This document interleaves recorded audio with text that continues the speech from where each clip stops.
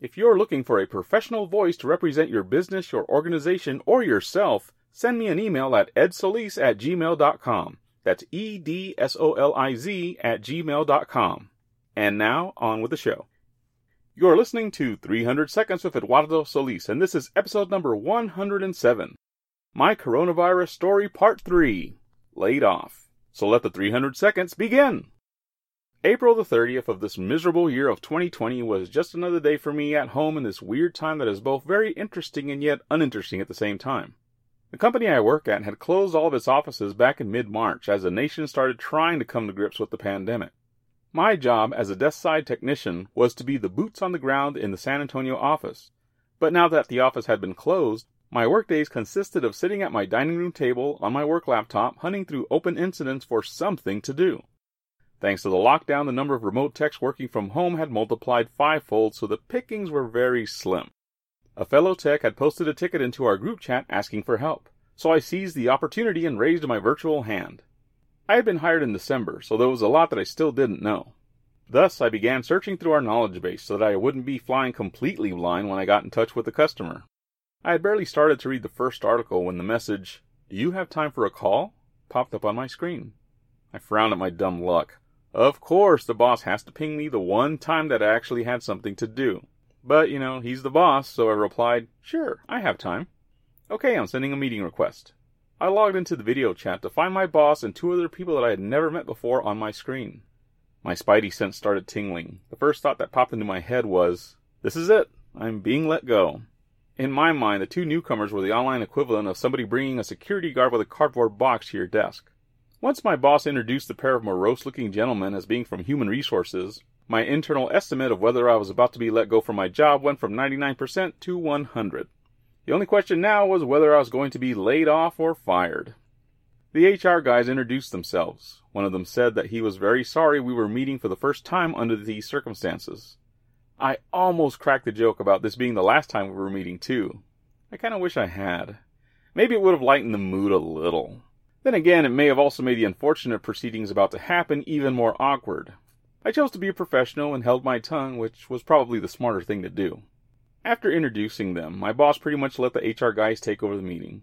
He didn't even bother looking into the camera, which was off to the side of his PC. I later found out that I wasn't the only person to be let go that day, so perhaps he was setting up those meetings as well. I can't say that I envied him having that job, but at least he still had one. Having been fired before, as well as having been part of a mass layoff, I knew what was coming. "We're very sorry it had to come to this. Business needs. This wasn't planned in advance. Blah, blah, blah." The only part I was interested in was whether I was being laid off or fired. I did a Mr. Spock eyebrow raise at what I thought were some questionable statements, such as, "This is about business needs," which translates to, "This is about saving money." That statement would have gone over a lot better if I hadn't had to sit in on an hour-long presentation with our CFO just the day before, where he mentioned that the company was doing pretty well in spite of the lockdown. Yeah, that definitely does not computer. "This wasn't planned in advance." Yeah, I don't buy this for a second, especially given that this was a large company. Large companies never do anything quickly. It had been a month and a half since the office had closed down, and I wonder if there was some threshold that they were waiting to hit before dropping the axe. If that statement was true, a company that just lets go of people at the drop of a hat isn't the kind of company I want to work for. Granted, that issue seems to have taken care of itself, but still.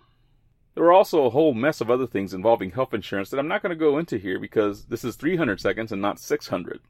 For those interested, the gory details behind that mess are posted on my blog at eduardosolis.com.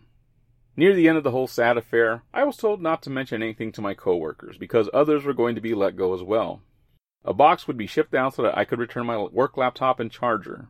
I also had an access card for the office and a skeleton key, so I offered to get in touch with my local manager to return those items to her. I was told, quote, "I know it sounds silly, but put those things in the box and mail them over to Milwaukee." In my mind, I remember thinking, that doesn't sound silly, it sounds stupid. But I didn't fight it. The meeting over with, I began to clean up the improvised home workspace that would go back to being my dining room table. I quickly discovered that my work access had been revoked, so score 1 for efficiency. I sighed, logged out of my work laptop for the last time, and then came to an unfortunate realization. I'd forgotten to reassign that ticket. Oh well. This has been 300 Seconds. The next episode will be posted after I visit the job websites. For more witty words written by me, visit eduardosolis.com, and I thank you for listening. Be good, take care, and God bless.